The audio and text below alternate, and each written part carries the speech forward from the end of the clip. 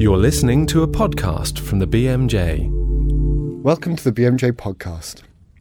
This week we'll be finding out what's the right amount of information to give patients to get them to come in for screening. Our first hypothesis was that actually inviting people using our informed choice invitation would lower attendance. Also, we'll be looking at how antiretroviral treatment affects transmission between couples. Now, time after time again, we find that the rate of transmission is very much reduced. But unfortunately, it is still difficult to put an exact figure on it. But before all that, I'm joined by Annabelle Fairman, who's here with this week's news. Hi, Annabelle. Hi, Duncan. Well, the big news this week obviously has been the election. We carried one news story arising out of the election, which was the defeat of Evan Harris, who was a Liberal Democrat MP for Oxford West and Abingdon. And he is a doctor and he has fought for science and evidence-based policy and such like. And so his defeat by 176 votes caused quite a stir among the science and medical community. Yes, absolutely. Yes.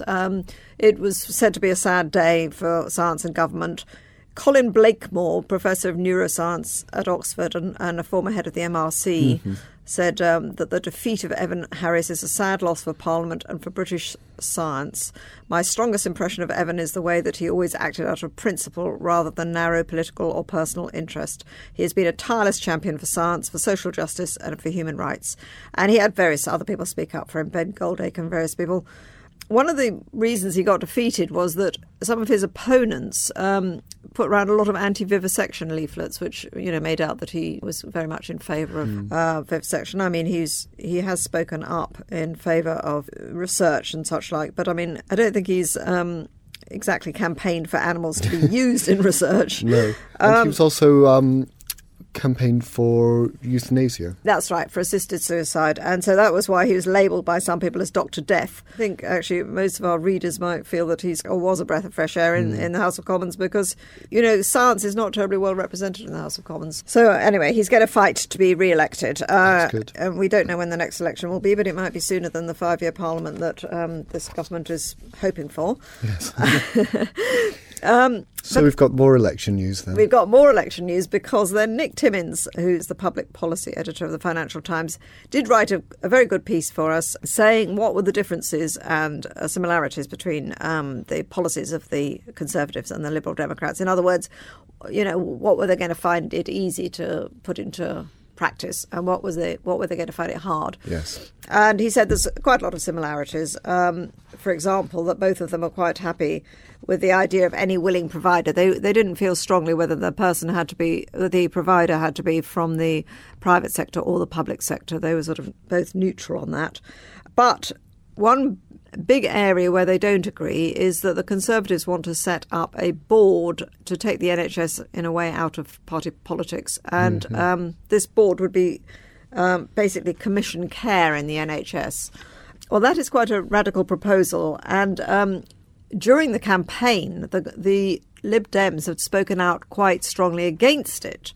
Norman Lamb, who is the Lib Dem spokesman on health, described an independent board as crazy and a nonsense, and he declared that to have an independent, non-elected quango responsible for 100 billion of public money is simply incredible.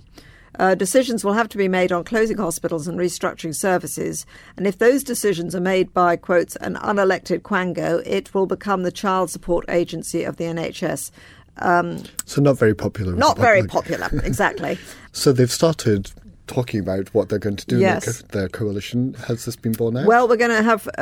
no, that's not at the top of the agenda. One of the things that the Daily Mail has carried today is something saying that the new government will want to renegotiate the GP's contract so that they take back responsibility for out-of-hours care. But I think they're going to come into quite a lot of opposition from GPs and the BMA on that. So basically, health has not been one of the main contentious issues between the two parties, unlike, say, Europe and so forth. Yes. So I suspect they might be rather slow to try and introduce this board because I don't know, why not start with the things that they all agree on first before they move to move to these more difficult areas. Yes.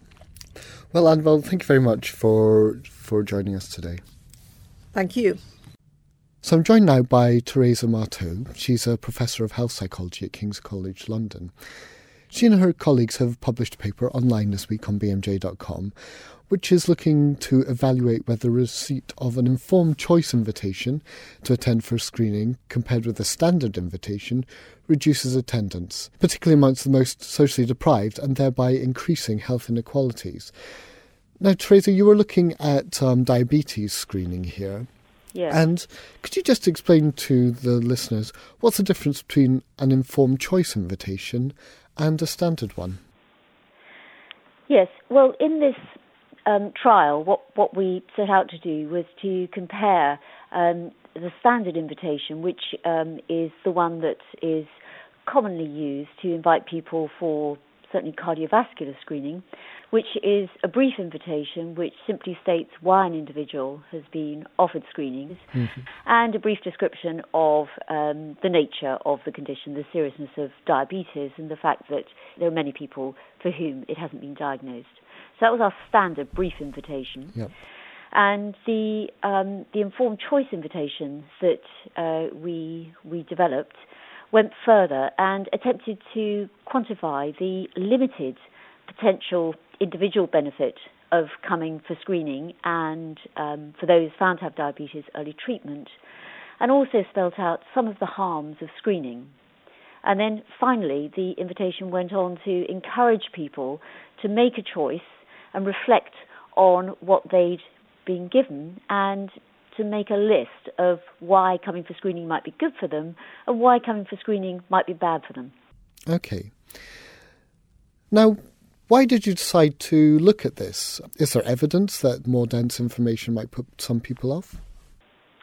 Well, we decided to look at it because health policies in the UK and indeed elsewhere now hold with the idea that to participate in screening programs, this should reflect an informed choice, that people should be given information about the potential benefit for them as well as the potential harms.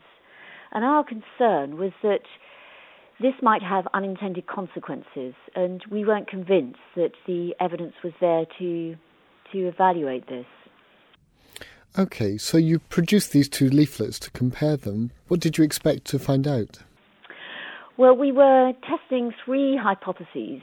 Our first hypothesis was that actually inviting people using our informed choice invitation would lower attendance. Mm-hmm. Our second hypothesis was that this effect would be most marked in those who were socially deprived. We know from work in and outside of health that the more socially deprived people are, the more they value the present as against the future. Mm. And so by telling people that actually the benefits for screening are not only limited, but those happen in the future, and what you get in the present is the potential for harm, could put off those who are valuing the present more highly than the future, if that makes sense. Yes. But we did think that there could be some advantages of inviting people to make an informed choice about screening. So what we hypothesized was that those who had attended following the informed choice invitation, that they would have engaged much more in thinking through what the consequences would be of coming for screening, and in particular learning that they might be at increased risk or indeed have a diagnosis of diabetes, and that would result in them having a stronger intention to change their behaviour were they found to have diabetes. Right, I see, yes. And so you studied this. Were your hypotheses borne out? We found no evidence for any of our hypotheses. Mm. So there were 1,500 people who were randomised either to get the informed choice or the standard invitation. And when we looked at the proportion who attended, we found that overall 57% of those attended. And it was no difference between those getting the two different invitations. So it was actually 56% in those getting the informed choice invitation and 58% in those getting the standard invitation. We also found that it didn't matter how socially deprived you were, the invitations had the same effect. But in fact, I would say that one of the key findings, which replicates what others have shown, but shows very forcibly, is that the likelihood of somebody attending for screening was very much predicted by their level of social deprivation. So those who were least deprived, 64% attended for screening, whereas in those who were most deprived, 47% attended. So we got this marked gap in attendance rate between the most and least deprived. Okay. So do you think that means that instead of a push to try and make sure that people are given lots of information so they can make an informed choice, that actually to target the population that isn't coming in for screening anyway, the focus should be slightly different, more just getting them through the doors as opposed to making sure that they understand exactly what the testing's about? Yes, I think that what we wouldn't say as a result of this that people don't need information. I mean, people do need information about screening, indeed all medical interventions. But what we were able to show in a previous study in developing the invitations was that those who got the informed choice invitation did have a higher level of knowledge about screening. But it didn't affect attitudes towards screening. So regardless of the invitation that people got in our development study, their attitudes towards screening were very positive and their intentions to attend were very strong. And that was the same regardless of level of social deprivation. So what we're seeing here is that the invitations are not affecting people's attitudes to attend for screening. So providing more information is not going to result in more of those who are socially deprived attending. So we need to find a better way of trying to engage those who have most to gain from screening because they're most at risk for this disease. So following on from that interview with Teresa, I'm now joined by Kathy Moulton, who's a care advisor at Diabetes UK. And Diabetes UK is a charity that provides information to patients about diabetes. Now, Kathy, when you're creating some sort of patient information leaflet for Diabetes UK, what do you keep in mind about what to tell a patient? Information leaflets are always a real tricky one because you can't overload people with information, but we all know the real need to get the core messages out. One of the things that we started doing was what we called the Measure Up campaign, showing people a very simple way of measuring their waist at home to find out if their risk of developing type 2 diabetes was increased. Developing on from that, what we found also is that we can hand out leaflets until the cows come home. We can send them to surgeries and clinics where they get lost amongst lots of other leaflets. And what we've done is taken out what we affectionately called our roadshow into towns, villages, cities throughout the country, throughout the nation, and we've actually opportunistically invited people to come and have a risk assessment done of their risk for developing type 2, and the uptake of that has been absolutely tremendous. We back this up with more information so that people haven't got to try and take it all in one go. And it's really important that the information is very much in bite-sized chunks. So backing up that information is the opportunity to call our care line, to talk to a counsellor. All of these things have been proved really, really important. Okay, so it's a kind of a personal approach. So one-on-one conversation with people seems to work best. Very much so. Now, the GMC guidance recommends that in an invitation, enough information is put in there that will allow patients to make an informed choice. But do you think that's the right approach, or do you think information would be better provided by a doctor or a nurse or an expert like the people you have on your lines? I think it's a combination of the two. You can't rely on either one because you can put your all into a one-to-one conversation and the person's only heard a very small part of it. And you might have used a word that has struck fear into them, so they stop listening. Or you might have inadvertently used a word that they don't understand. They're only getting the odd 10-minute appointment with the best will in the world. There's a limit to what you can do in those 10 minutes if you're the healthcare professional. Sure. So you need to be able to find out from the literature that they're using where the gaps in their knowledge are, where you can broaden their understanding and actually help them to live with the condition much more effectively. Mm-hmm. Now, you've done your screening drives and you talk to a lot of patients at Diabetes UK. If a PCT is encouraging a GP practice to get the high-risk patients in for screening, do you have any guidance, any ideas about what a GP should do? Well, as I said at the beginning, we've developed a risk score, which we're hoping to package into like a toolkit or a resource that GPs would be able to use. It has moved away from the finger prick testing because we were finding when we were testing people by their finger prick for their risk of developing type 2, we were getting highs that maybe were there just because somebody had not long eaten, or we were getting what we would term as normal levels, but looking at the person, they were grossly overweight and admitting to very little exercise. So in our eyes, they were quite high risk, but we weren't going to send them on following the criteria.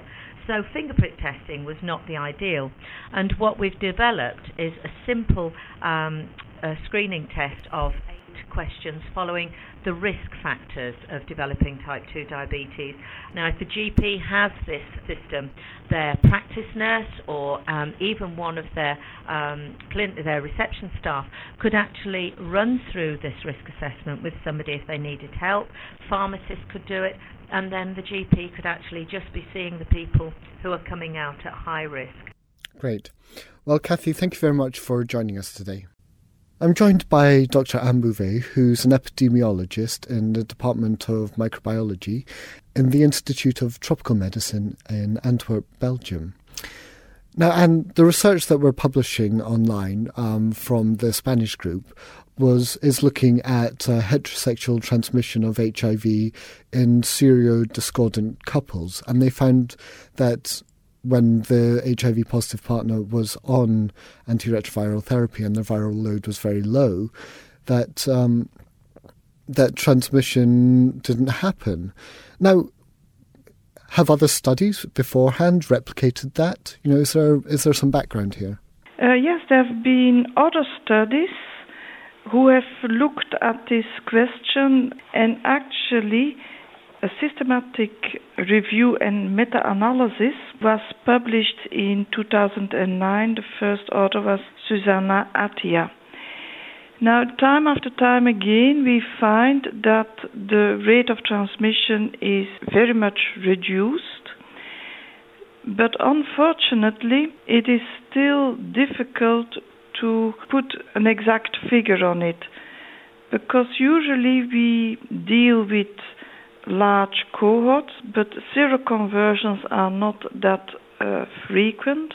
And on top of that, if you want to compare between people taking ART and people not taking ART, you end up with very few seroconversions and very few opportunities to get an exact estimate. In fact, this same group has previously published, and that was used to make the so-called Swiss statement. Could you just tell us what this statement said? Well, the title reads, HIV-positive individuals without additional sexually transmitted diseases and on effective antiretroviral therapy are sexually non-infectious. This was quite a bold statement, as you can imagine. And they put forward 3 criteria: that the HIV-infected partner is on antiretroviral treatment and has an undetectable viral load for at least 6 months. And then secondly, the HIV-infected partner should not have an additional sexually transmitted disease. This statement was not followed by many people, including the authors of this article, who are more cautious. Because we know now, or there is evidence that indeed the risk of onward transmission is very much reduced, but it is not zero. Some people have said that if only we had universal access to testing and treatment, then HIV/AIDS could be significantly reduced, specifically because transmission would be much reduced. Do you think that's a realistic hope? In November 2008, The Lancet published the results of a mathematical model, and that model suggested that in a population with an epidemic like the one in South Africa, one would do yearly testing of everybody in the population and put the HIV-infected people immediately under treatment, the epidemic would peter out. And after 50 years, prevalence would be less than 1%. That is realistic, but there are a number of conditions. That you have a high coverage, meaning that 100% of people who need to go on antiretroviral treatment are put on antiretroviral treatment. In developing countries, that is still far from the case, as you can imagine. Yes. Second condition is that people on antiretroviral treatment are adherent to their treatment. We are talking about a lifelong treatment.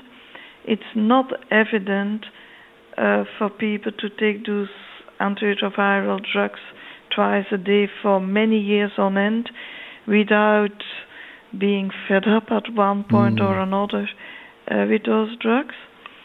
And then thirdly, there should not be a disinhibition of sexual behavior. And that's unfortunately what we have seen in quite a few industrialized countries, that among gay men we've seen an increase in other sexually transmitted infections and HIV, for instance, in Holland, despite a high coverage with antiretroviral treatment. Okay. Well, Dr. Bouvet, thank you very much for joining us today. For more information about this programme and other BMJ Group podcasts, please visit bmj.com.